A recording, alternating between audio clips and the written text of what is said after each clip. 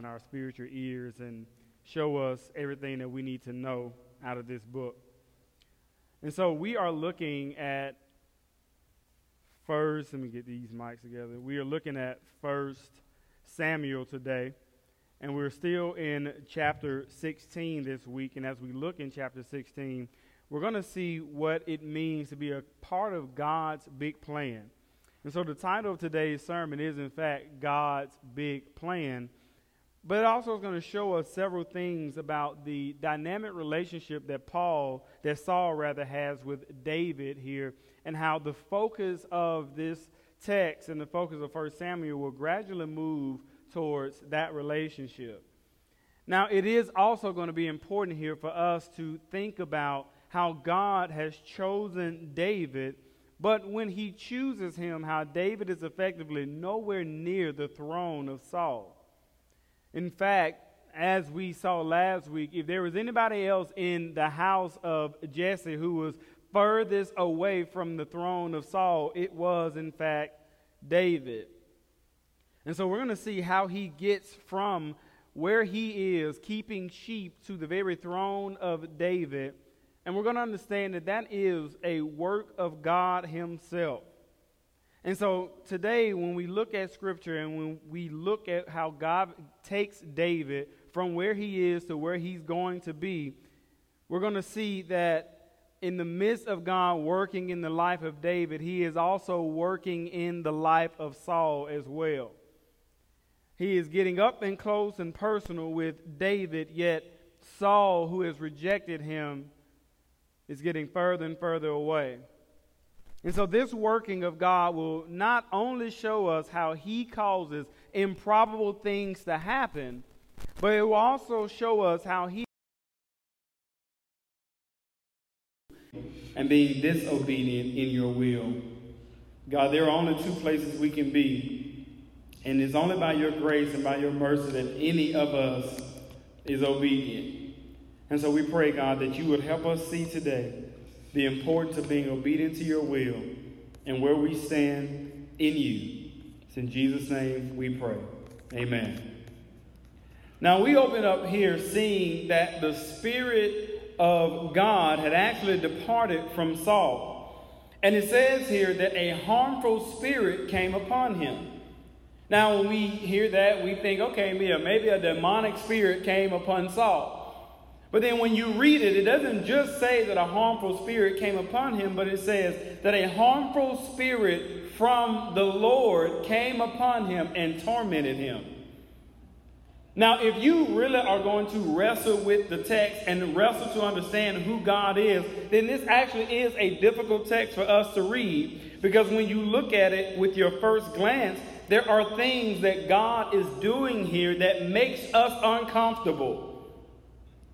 And it will require us to have to wrap our minds and our hearts around the God of the Bible and not the God that we've been told exists.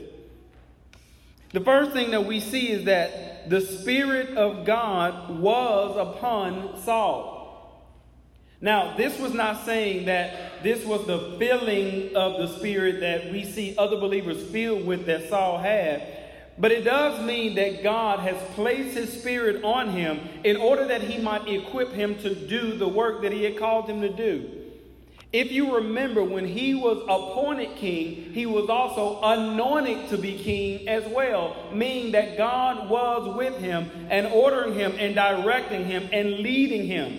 He had empowered him for his service in order to do what God had called him to do. He was anointed, meaning God had set him aside to do what he had called him to do. And his Spirit was on him. In other words, for that time, he'd been given a special grace for God's service. Now, this is not uncommon to see in the Old Testament when it referred to God sending his Spirit at certain times temporarily on individuals so that they would be able to do his work. Now, that doesn't mean that these individuals are filled with the Spirit, but it also doesn't mean that just because God sent his Spirit that it was so they could do good work. But they were empowered to do the work that the Lord had given them, even if it was for a momentary time. After this spirit, though, is removed, he sends, the Bible says, another spirit. And the spirit that he sends him is tormenting him. Y'all, this is going to be something that is difficult for us to work with, because this is a spirit that has been sent by God. And if this spirit is tormenting Saul, then how should Saul be responsible for anything that he does in response to this level of torment, even if it's sin? Is he responsible? Yeah. But I want you to understand why he's going to be responsible. And so there are some things that you need to remember. There are two things. The first thing is this: Saul rebelled against God's instruction. Saul rebelled against God's instruction. Regardless of how we feel about it, regardless of what we feel about our own sins, our sins welcome any and all consequences from God. We may think it's not right, we may think it's not fair, we may think it's unjust, but the just response to sin is death. And so when we sin, even if we think something that goes against God, we are in violation of God and thus deserving of death. And so even for Saul, his sins welcome all consequences. Now, by the time this happened, if you notice, Saul is by description an unwell man. And we'd already seen some of that in his erratic behavior before. Now, some people read this text and say, well, that's not a harmful spirit from God. Maybe he had a mental illness. There are modern day psychologists who even said, well, it looks like he has schizophrenia, or he's bipolar, or he has paranoia. But the writer here clearly attributes this torment that he feels because God is sending it to him. Now, this may be hard to see God doing, but rejection and removal of God's presence in our lives comes at a cost. In 2 Thessalonians 2:10, we're actually told a little bit more about what that cost could be. Paul writes this: and with all wicked deception for those who are perishing, because they refuse to love the truth and so be saved. In other words, because they heard the truth and they rejected that truth in order to be saved, what did God do? It says, therefore, wrap your minds around this. Think about if you can worship this kind of God. Therefore, God sends them a strong delusion so that they may believe what is false. Wait a minute now. This ain't the God that I heard about in Jeremiah. I know all the plans I have for you, plans for you to prosper and all that stuff. This sounds like a different God. But if all these gods are in the Bible, then effectively there is one God, and we have to understand that God. He says in our sin, because we have rejected him, that in his sovereignty, he will even send a delusion so that we will believe what is false. Is our world delusion? Of course it is. Thinking that we arrived here by some big bang, thinking that we have derived from H. There are people that believe this because they looked up, as the Bible says, at the heavens and they saw the truth. They knew there was a God, but they rejected that God. And because they rejected that God, because they rejected that truth, he therefore now sends them a strong delusion so that they will not believe the truth. Why do so many wise men believe in unwise things? The Bible says, thinking themselves to be wise, they became fools. And you know what happened to their hearts? Their foolish hearts were darkened. When we reject God and his presence, it comes at a cost. And that cost is much more than what we can effectively pay. And so in the New Testament, we learn from Paul that the price of rejecting the truth is that God actually sends us a delusion so that the truth now becomes veiled. Now, I don't want you to wreck your brain too much, but I do want to wreck some of our way of thinking about God, because we have a tendency when we think about God to actually shortchange who God is and what his majesty is. My whole purpose of preaching, my whole purpose of getting up is not to make us bigger, but it's to make God bigger and shrink us down as small as possible so that we can see in the grand scheme of things, we are nothing compared to a holy and righteous God. Because we will look at this and think, wait, how can God, who's supposed to be righteous and just and holy and good, how can he blind the eyes of the unrighteous? How can he send a spirit to torment Saul? But if you have a problem with God blinding the eyes of the unrighteous, then you also have to take issue with him opening the eyes of the unrighteous as well. Saul is being tormented by a spirit, something that has him in a nervous and paranoid wreck. But this is because he would not obey God's instruction. There are some who likewise have rebelled against God and the truth so long and so powerfully that God has sent them a delusion, something false, so that they will believe it. But then he says, so that all who have taken pleasure in unrighteousness might be condemned. Listen, all throughout the Bible, God uses people's wickedness, their own evil, to accomplish his sovereign plan. Now, if you don't believe that, let's look in the Old Testament. We see it with Pharaoh. Now, I'll read to you 5 different times if you don't believe that God will use man's wickedness for his own purposes. First one is in Exodus 9:12. But the Lord hardened Pharaoh's heart. Oh, that presents a problem, but that could be an outlier. Maybe that's a scribal error. Maybe they didn't mean the Lord hardened Pharaoh's heart. Maybe they meant Pharaoh hardened his heart. Okay, you could be right. Then we have a problem. Exodus 10:20. But the Lord hardened Pharaoh's heart and did not let the people go. Exodus 10:27. It's a trend here. But the Lord hardened Pharaoh's heart and he would not let them go. Exodus 11:10. Moses and Aaron did all these wonders before Pharaoh.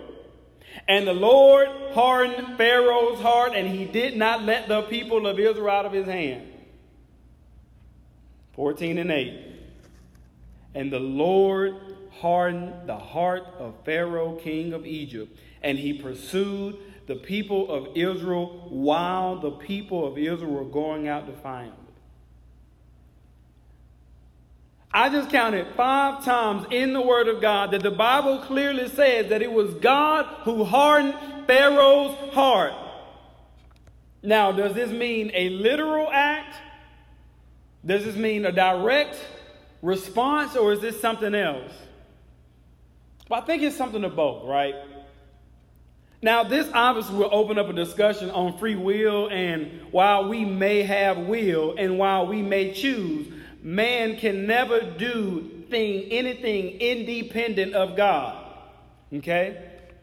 So you want to believe in free will all you want. Well, the only one in the world who's ever existed I know that has free will is God.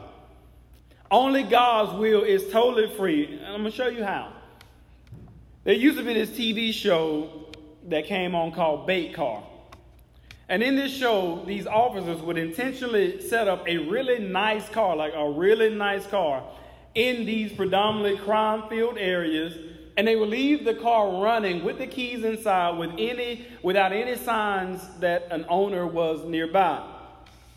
And so every time they would just keep a camera on that, and hundreds of people would pass by. And they would keep going. They wouldn't even pay attention to the car. Every now and again, one would hesitate because they thought it was weird that such a nice car would be sitting there not running, but then they'll go about their way. But then, that is until there is that one ill-intentioned person who would take this as their chance to steal the car.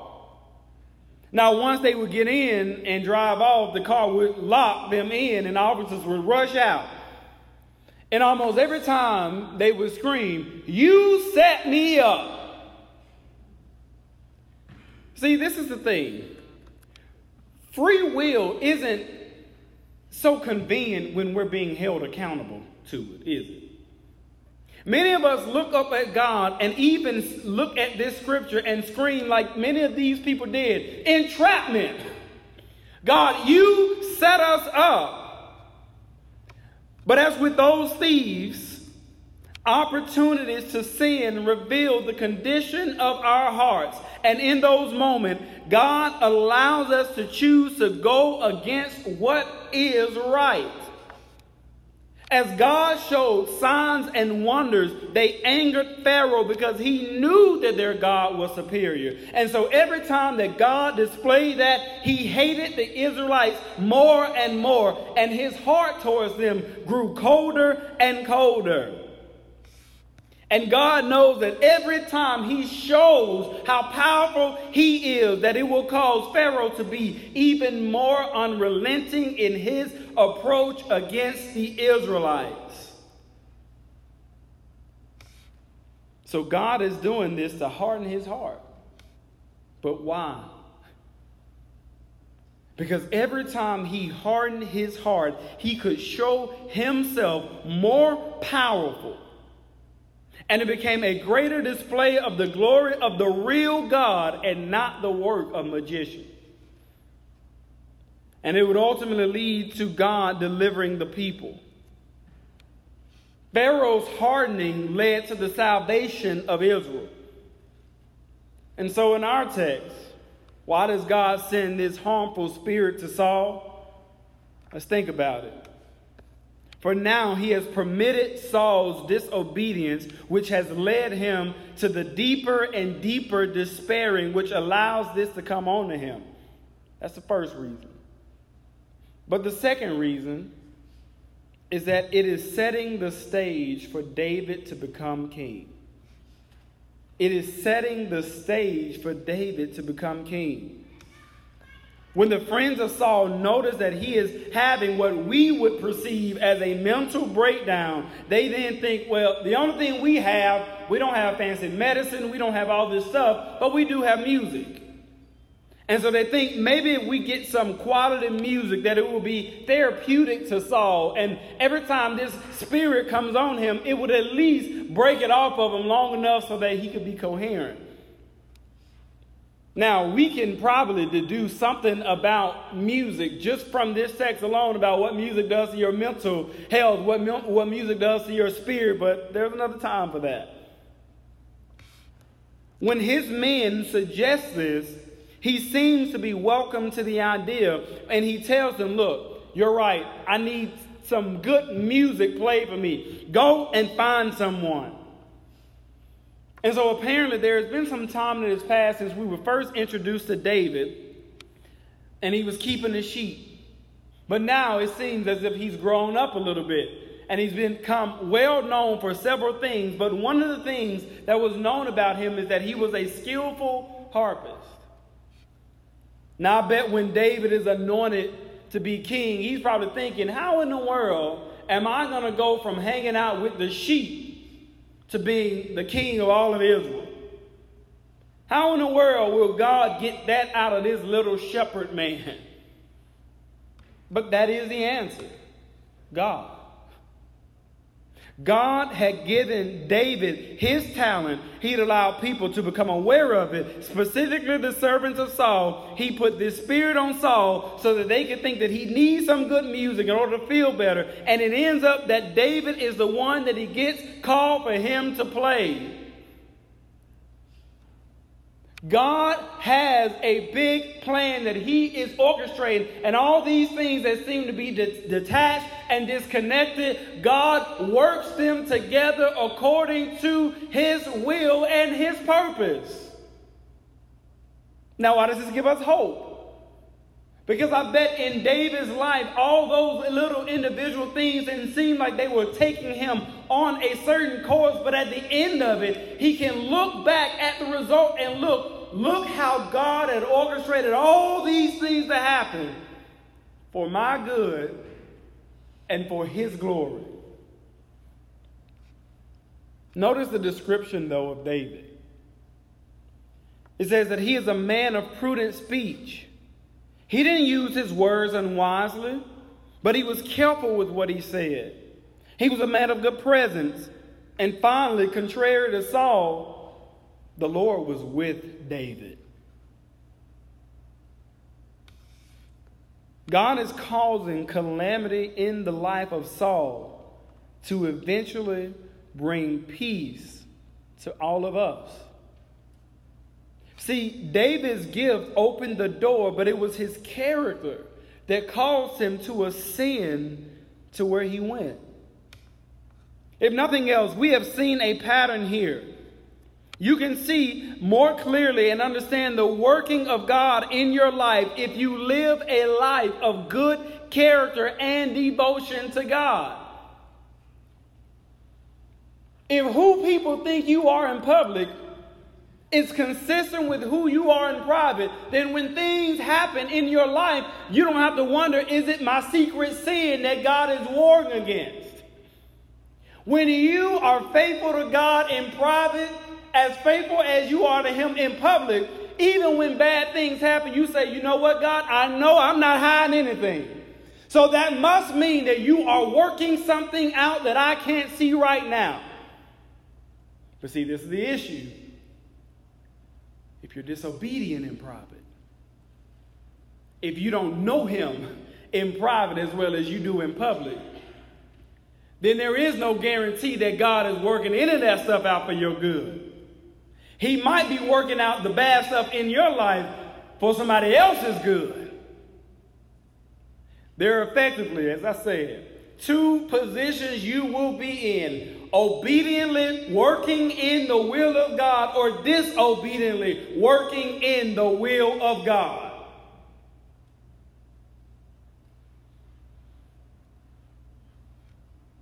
We have seen that private diligence is rewarded by God, sometimes publicly, but ultimately eternally. David has a good life, a good devotion to God. We saw it in Joseph's life. Even though it got hard for him, God was always with him, and his good character always won out. But what we have seen in the life of Saul is that his fatal flaw was that he was trying to order and pattern his own life. The Bible says that the good man's steps are ordered by the Lord. That does mean that our obedience and our willingness to submit to God is leading us on the right path. While the unrighteous are on the path to self-destruct, we are on the path to righteousness. As a result, David ends up being the armor bearer to Saul. It is true that those of us who walk in the way of the Lord will not be hardened by his actions. Have you ever been in a situation, you a believer, with someone who was an unbeliever, and the same event affected you both, and how angry and hardened and callous they got as a result, but how it pushed you closer to Christ? See, that's a part of the hardening of the heart, right? If I don't know him, my heart will never grow tender towards him. It will only grow hard. When we see God hardening the heart of Pharaoh, when we see him sending this spirit to torment Saul, that's because they are apart from him. But for the believer Suffering does not produce madness in us. It does not produce anger. It does not produce hardness or callousness, but it produces patience. It produces trust. It produces faith. And it conforms us into his image. And so let me ask you, in the face of the working of God, are you hardened and callous? Are you angry and bitter? Are you pessimistic about what tomorrow brings? Or are you placing more of your hope in Christ? Do the things that happen in life make you dread tomorrow? Or do the things that happen in life make you long for our eternal tomorrow? We likewise will only see the full working of God's producing faith if we trust him. We will only see the goodness of God when we are obedient and submissive to what he permits. Now, what is the message here? Is this just about David? Is this just about Saul? No. This message is that there was another son who was born amongst the animals. A son that normal people wouldn't have even considered. Yet he was humble. He was meek. He was lowly. And he was slowly exalted to kingship. Christ, the Son who was rejected by his own, descended, and out of the eternity, he condescended to take on human form, taking on the likeness of sinful flesh. He humbled himself to death, and now he sits at the right hand of the Father as the only exalted Son of God, who at his name everyone will bow and everyone will confess once and for all that he is Lord and Lord of all and in all and of all. And we are saved by no other name than the name of Jesus Christ. God works through the meek, through the humble, through the lowly, through those of us who place our faith and our trust firmly in him, not the proud. The Bible says he opposes the proud. Think about that. If every time you think you're getting some leeway in life, there's a wall. And what if that wall ain't for sanctification? What if that wall is to reveal to you that God opposes you? But then it says, while he opposes the proud, to the humble, he gives grace. But then it doesn't just say grace, it says he gives more grace. There are effectively two places to be in life. If you hear nothing else from this, obediently submissive to the will of God, or disobediently, but still in the will of God. And the worst thing that you will want to happen in your life is that God is working your disobedience for somebody else's good. Let's pray. Lord, we thank you for this word. Lord, we thank you that you do give us examples like the example you gave us today in Saul and with David to show us that there are two ways to be. And God, many of us unfortunately have made the mistake to say that the thing that's been stopping us is Satan, but maybe the thing that's stopping us is you. God, maybe the struggles that we are in are because we refuse to hear and obey the truth. maybe the torment that we experience, God, when nobody else knows about it, is because we reject you. And God, that means that if the good man's steps are ordered by you and lead up to you, that means that our steps, the steps of the unrighteous, well, they lead to destruction and peril. God, there are some of us who are in this room who do know you, but have found ourselves at times combating the will of God over our lives. God, my prayer is that you just help us submit. Help us know that your way is better. Help us know that pride is not the way to the top, but meekness and lowliness. A humility that only comes from you, that was modeled to us by our Savior. But also, God, I know that there may be people in this room who do not know you at all,